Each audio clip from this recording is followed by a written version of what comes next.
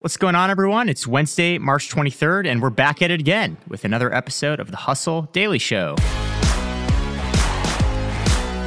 I'm Zachary Crockett. I'm here with Rob Litterst. What's up, Zach? And we've got our Director of Trends, Steph Smith, back with us. Hey, guys. Good to be here. Today, we're talking in-flight Wi-Fi. It sucks, and I think we can all agree on that. But Starlink, that's SpaceX's satellite internet division, they're working on a potential solution. We're going to get into why the current services are so bad and why SpaceX thinks the industry is ripe for an overhaul. Also on the agenda, the role Substack is going to play or maybe not play in the future of media. But before we get into that, let's do the news. There's no secret formula for scaling support and boosting customer satisfaction. But there is the all-new Service Hub from HubSpot. It makes it infinitely easier to scale customer support and increase retention. By bringing service and support together in one powerful platform, you can deliver the best experiences for your customers and your teams. Free up time for your reps to focus on complex issues with an AI-powered help desk. Proactively drive retention with customer health scores that help keep your business ahead, stopping churn in its tracks. And give your entire go-to-market team the data they need to operate as one unified, powerful front. Also, you can better connect with customers and keep them happy. Secrets out. HubSpot Service Hub is a game changer. Visit HubSpot.com/service to do more for your customers today. The SEC proposed a new set of climate rules that would provide more transparency into how public companies are tackling the climate crisis. The rules would require reporting on emissions directly from a company, but also emissions resulting from that company's suppliers and partners. And lastly, a little more drama brewing over at BuzzFeed. The website's editor-in-chief, Mark Schoofs, and two other top editors are stepping down. The news comes in the midst of a subpar financial performance. The company's earnings fell 12% at the end of last year, and it's expected to lose around 15 to 20 million in the first quarter of this year. The head honchos there are blaming it on Facebook's declining audience.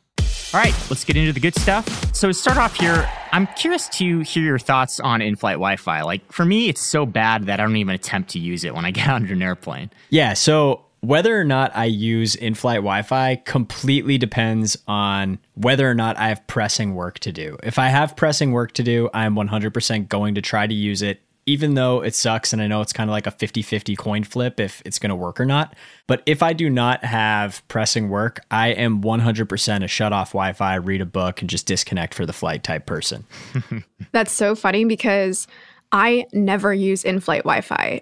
I didn't even know it was that terrible because I feel like there's just an element of like pricing psychology, the same way that people didn't want to spend more than 99 cents on an app. I'm like, I'm not paying $10 for Wi-Fi on a plane. Like something about it, just, I've never done it and I probably will eventually. I'll get over that hump, but that's something that I've actually never done. Zach, do you use it? No, I'm totally in the same boat as Steph here. I refuse to pay. I mean, I won't even spend $10 on a t-shirt, so I'm not going to spend $10 on in-flight Wi-Fi.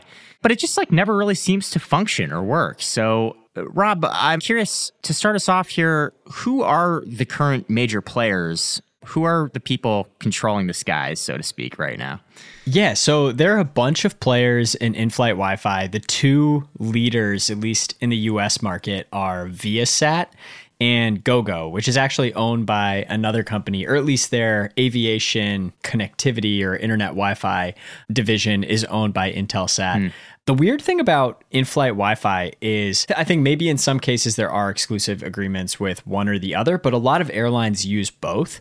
And it feels almost kind of like, I know we've covered this before, but how Boeing and Airbus like kind of have a duopoly and are totally fine with not really taking over the entire market because this relationship that they have with each other allows them to like kind of control prices with, and that's with airplanes. It kind of seems like something a little similar is going on with in-flight Wi-Fi. But generally speaking, what I was able to find is Viasat is mainly used by Delta, which used to use GoGo. It powers JetBlue's in-flight Wi-Fi and Virgin Airlines.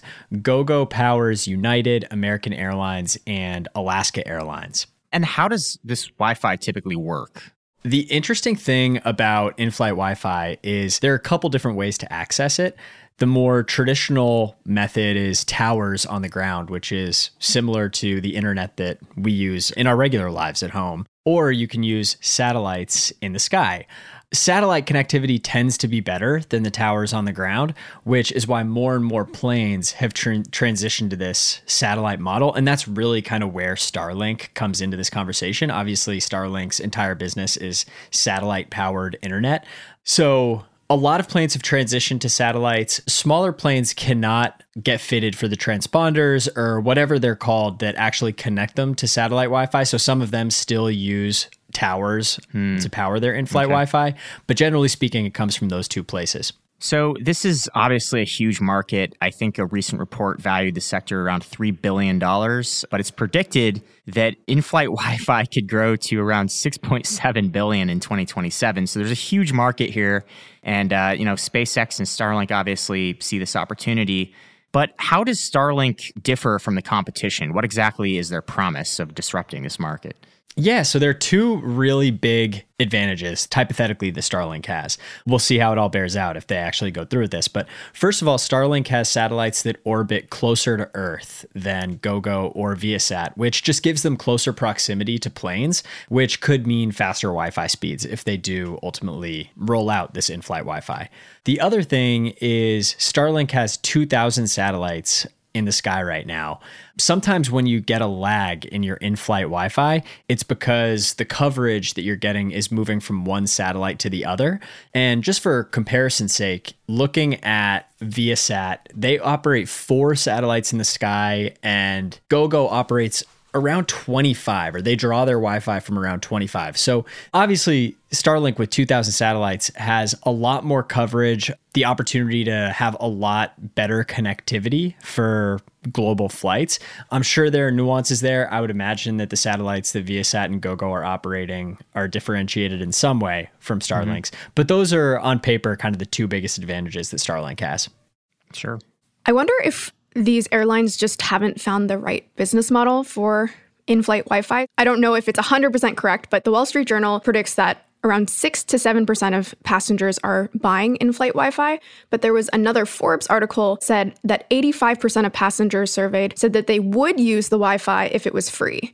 And so I wonder if they're just positioning this wrong, right? I assume that it's quite expensive for the airline, and so they're looking for that money back immediately. But I wonder if they could provide the Wi-Fi for free and just have a heavily ad-based model. I mean, one of the most lucrative parts of an ad-based model in an airplane is that you have that person's full attention, right? They're not driving along the highway seeing, a billboard. They are fully captive in whatever you show them. And so maybe these airlines just need to partner with the right partners who want that captive attention in order to provide that Wi-Fi for free. Because I don't know, do you guys agree if Wi-Fi was free and decent on an airplane, would you prefer that, or would you still, go for your book or the movie on your screen?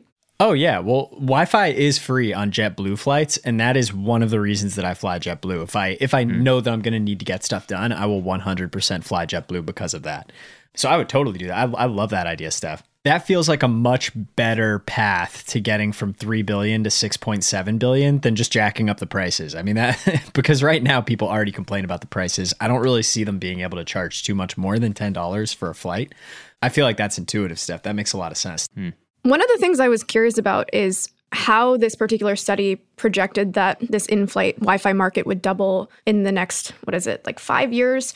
It surprised me a little bit because business travel is not dead, but it has been on the decline. And you're seeing that be replaced with more recreational travel. And from my personal, very anecdotal experience, people are less likely to use the Wi-Fi on a recreational trip. I'm curious to know what the driving forces are for this in-flight Wi-Fi market growing. Yeah. It's a really good question. You mentioned the ad model, Steph, which I think makes a ton of sense. I also feel like there's a big difference between, $10 for internet for a flight and $0 for a flight. So I think there is a chance for them, even if they lower prices to, $5 for a flight or whatever it might be, for them to get deeper penetration into actual passengers and actually get more people to use in-flight Wi-Fi.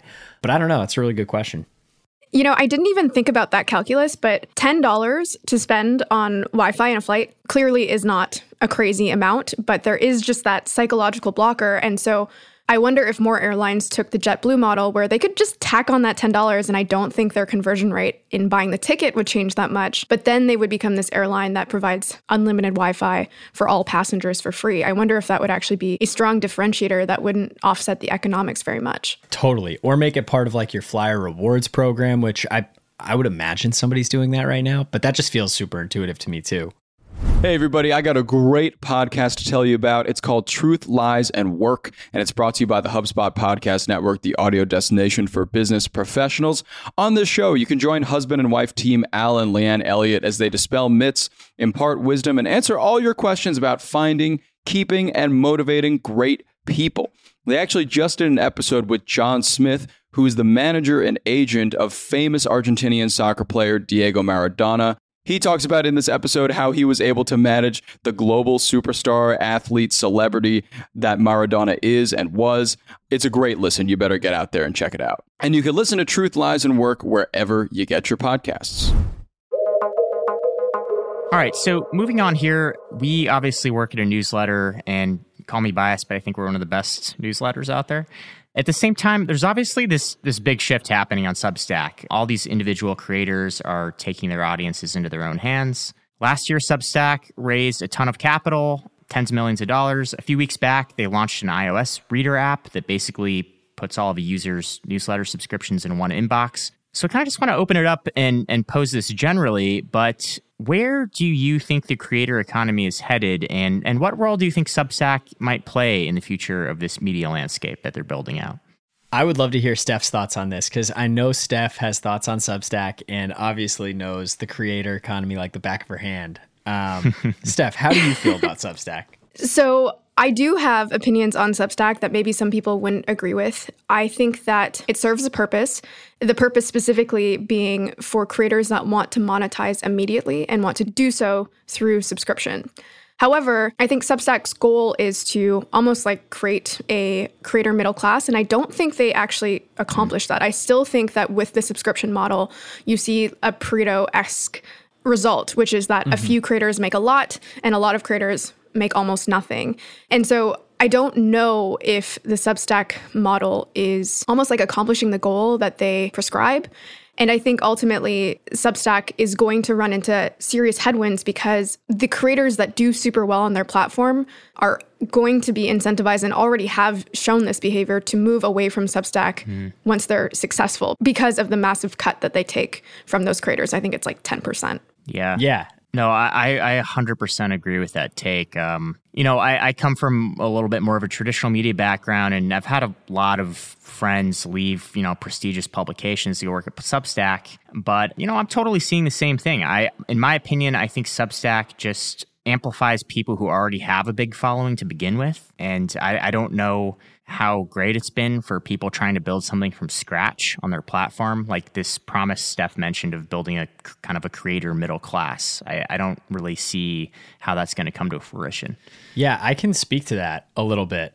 So I actually have a Substack called Good, Better, Best. It's all about pricing and packaging strategy, because when I started it, I was working as a pricing consultant for software companies, and it actually led to me working here at The Hustle. Trung found it. I started writing with Trung and doing a little freelancing, and that's ultimately how I ended up here. So I love Substack for that. It's also definitely, I think, the easiest way to start a newsletter. Honestly, it's just extremely easy to use. It's super intuitive. The biggest kind of criticism of Substack, you guys nailed on the head. It's creating this creator middle class, which is really, really hard. I mean, there are a lot of people on Substack who have, fewer than 1,000 subscribers. So just for full transparency, I got up to around 3,000 subscribers. A big reason for that is I met Trung, and Trung started featuring some of the things that I was writing in The Hustle. So The Hustle helped my Substack grow. Are those paid subscribers or No, free? Those are free subscribers. Yeah. So that's the other part of it too, Steph, is like Nathan Bashez wrote this awesome post about Substack's ideology. Nathan is the co-founder of Every, this writer collective, and he was actually, I think, employee number 3 or 4 at Substack before leaving to found Every. And they are very, very gung-ho about the subscriber model, which it's really interesting to me because Packy McCormick has a Substack called Not Boring. You guys have probably heard about it. It's definitely one of the most successful case studies of Substack. And he has over 100,000 subscribers. So like his Substack has gotten really, really big. He made over $1 million in 2021 with his Substack. But mostly not from the subscriptions, right? I think he was doing massive None of it is brand subscriptions. deals. Exactly. That's what I was going to say. Is it's all advertising. And the guys from Substack haven't reached out to Packy once. At least when he was on this podcast, which was at the end of 2021, they hadn't reached out to him to kind of like get his thoughts on the platform or talk to him about it or anything like that at all. It was almost like he kind of didn't exist in their mind because he runs this ad model, which is really interesting to me. I think if they were more open to that, which they started it for their own reasons. I think a big part of it is they feel like advertising really jeopardizes what kind of content you're going to get and the biases that people have, which is totally fair. But it was just really interesting to me that they hadn't even really made an effort to branch out to Packy, this guy who's absolutely killing it on Substack. Yeah, I think Substack's model almost has a couple things that don't quite align with one another in the sense that they are, in theory, trying to build this creator middle class, but they are a venture-backed company. And that's not a problem. But at the end of the day, if you truly were trying to provide the best experience for creators, the 10% cut is going to become less and less competitive over time when you have other platforms like Ghost, which take absolutely nothing. And that need to continue growing at a fast pace and to return capital to investors, I think ultimately does come to a head with their proposed goal of supporting these creators. But I think also an underrated aspect that you just spoke to, Rob, is that a lot of people almost look down upon the ad-based model. But it's important to note that, as simple as this sounds, as soon as you put your content behind a paywall, your ability to grow is so much more limited. And that's why so many people go with the ad-based model. I mean, think about the Hustles newsletter. We were able to grow to 1 million, recently 2 million subscribers because we weren't expecting that someone paid us up front. And we were able to turn that into a successful business model and then later tack on a subscription, which was Trends. But I think a lot of people hear this almost like romanticized version of like, I can start monetizing immediately on platforms, not just Substack, but these paid newsletter platforms. And they almost forget that they, by making that decision, are restricting their growth and ultimately the ceiling that they can hit. And some people don't care about that, but I almost feel like this narrative can be harmful to some creators because they don't know what they're ultimately hampering. Sure. 100%. Steph, you literally just basically summarized my experience with Substack. So I left Substack at the beginning of 2021 to try Ghost and to try to go paid. And before I did it, I had taken a survey of my audience to see like how many people would actually consider paying and how much they would actually pay. And I got some pretty good data back. Like I found that about 5% of my subscribers said they'd be willing to pay like between $5 and $10 per month for a paid version of the newsletter. I went paid. I launched it. That did not happen. The conversion process was very, very slow. And for me, the calculus of do I actually want to do one post a week for, 20 people? Just it didn't make sense from a growth perspective. So you hit the nail on the head with that. And I think just tying it back to kind of the recent news about Substack, two of the biggest things that I think they need to do to really be successful is, first of all, help fill the top of the funnel for their writers, help them get in front of new readers that might be interested in their content. And second of all, help them convert those free readers into paid subscribers. I feel like that's part of the reason that they launched the app. And I actually anecdotally got some subscribers randomly a few weeks ago when the app launched, and I haven't written anything on my Substack in a little while. So it seems like they're doing something right there. Well, let me ask a question to close this out. How many paid newsletter subscriptions do each of you subscribe to? Because I also think that's a ceiling that Substack is going to run up against if they aren't already. 0. Come on, Zach, what about Trends? No, I'm kidding. You get that for free.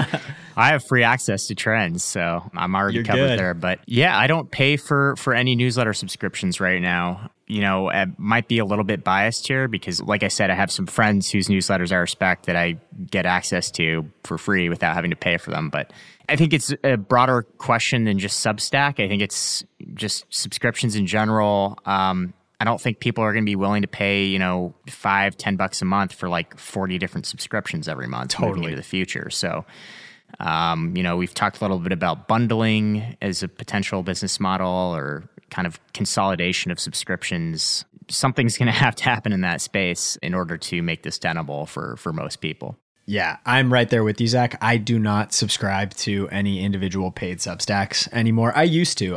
There's a while where I did, but it just became kind of content overload. Now, I mean, I subscribe to the Boston Globe because I live in the Boston area. The one kind of like creator whose work I subscribe to, I pay for the Bret Easton Ellis podcast, which is about $2 an episode. He puts out like 2 a month.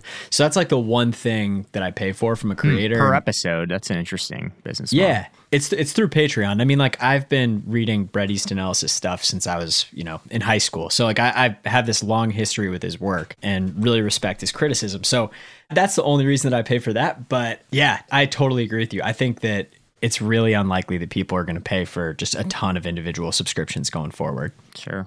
How about you, Steph? So I'm right there with you. I subscribe to Making Sense by Sam Harris, but other than that, I don't know if I actually pay for any paid newsletters. Mm-hmm. That's actually really funny, Steph, because I pay for Waking Up, his meditation app. So there you go. Maybe I should subscribe to that too. I probably could use it. It's really good. All right. So where are all these mysterious people paying $10 a month for newsletters? I do think the best possible thing for Substack is to have people write about like specific niche business topics that can be expensed. Like that's obviously what I was doing, but I'm not tuning my own horn. And I already said that didn't work for me, but I do think that it could work in other spaces. Sure. All right, that's going to do it for us today. Thanks for tuning in to the Hustle Daily Show. We're a proud part of the HubSpot Podcast Network. Our editor is Robert Hartwig, and our executive producer is Darren Clark. If you liked what you heard today, we've got a lot more tech and business coverage over at thehustle.co. We'll catch you all tomorrow.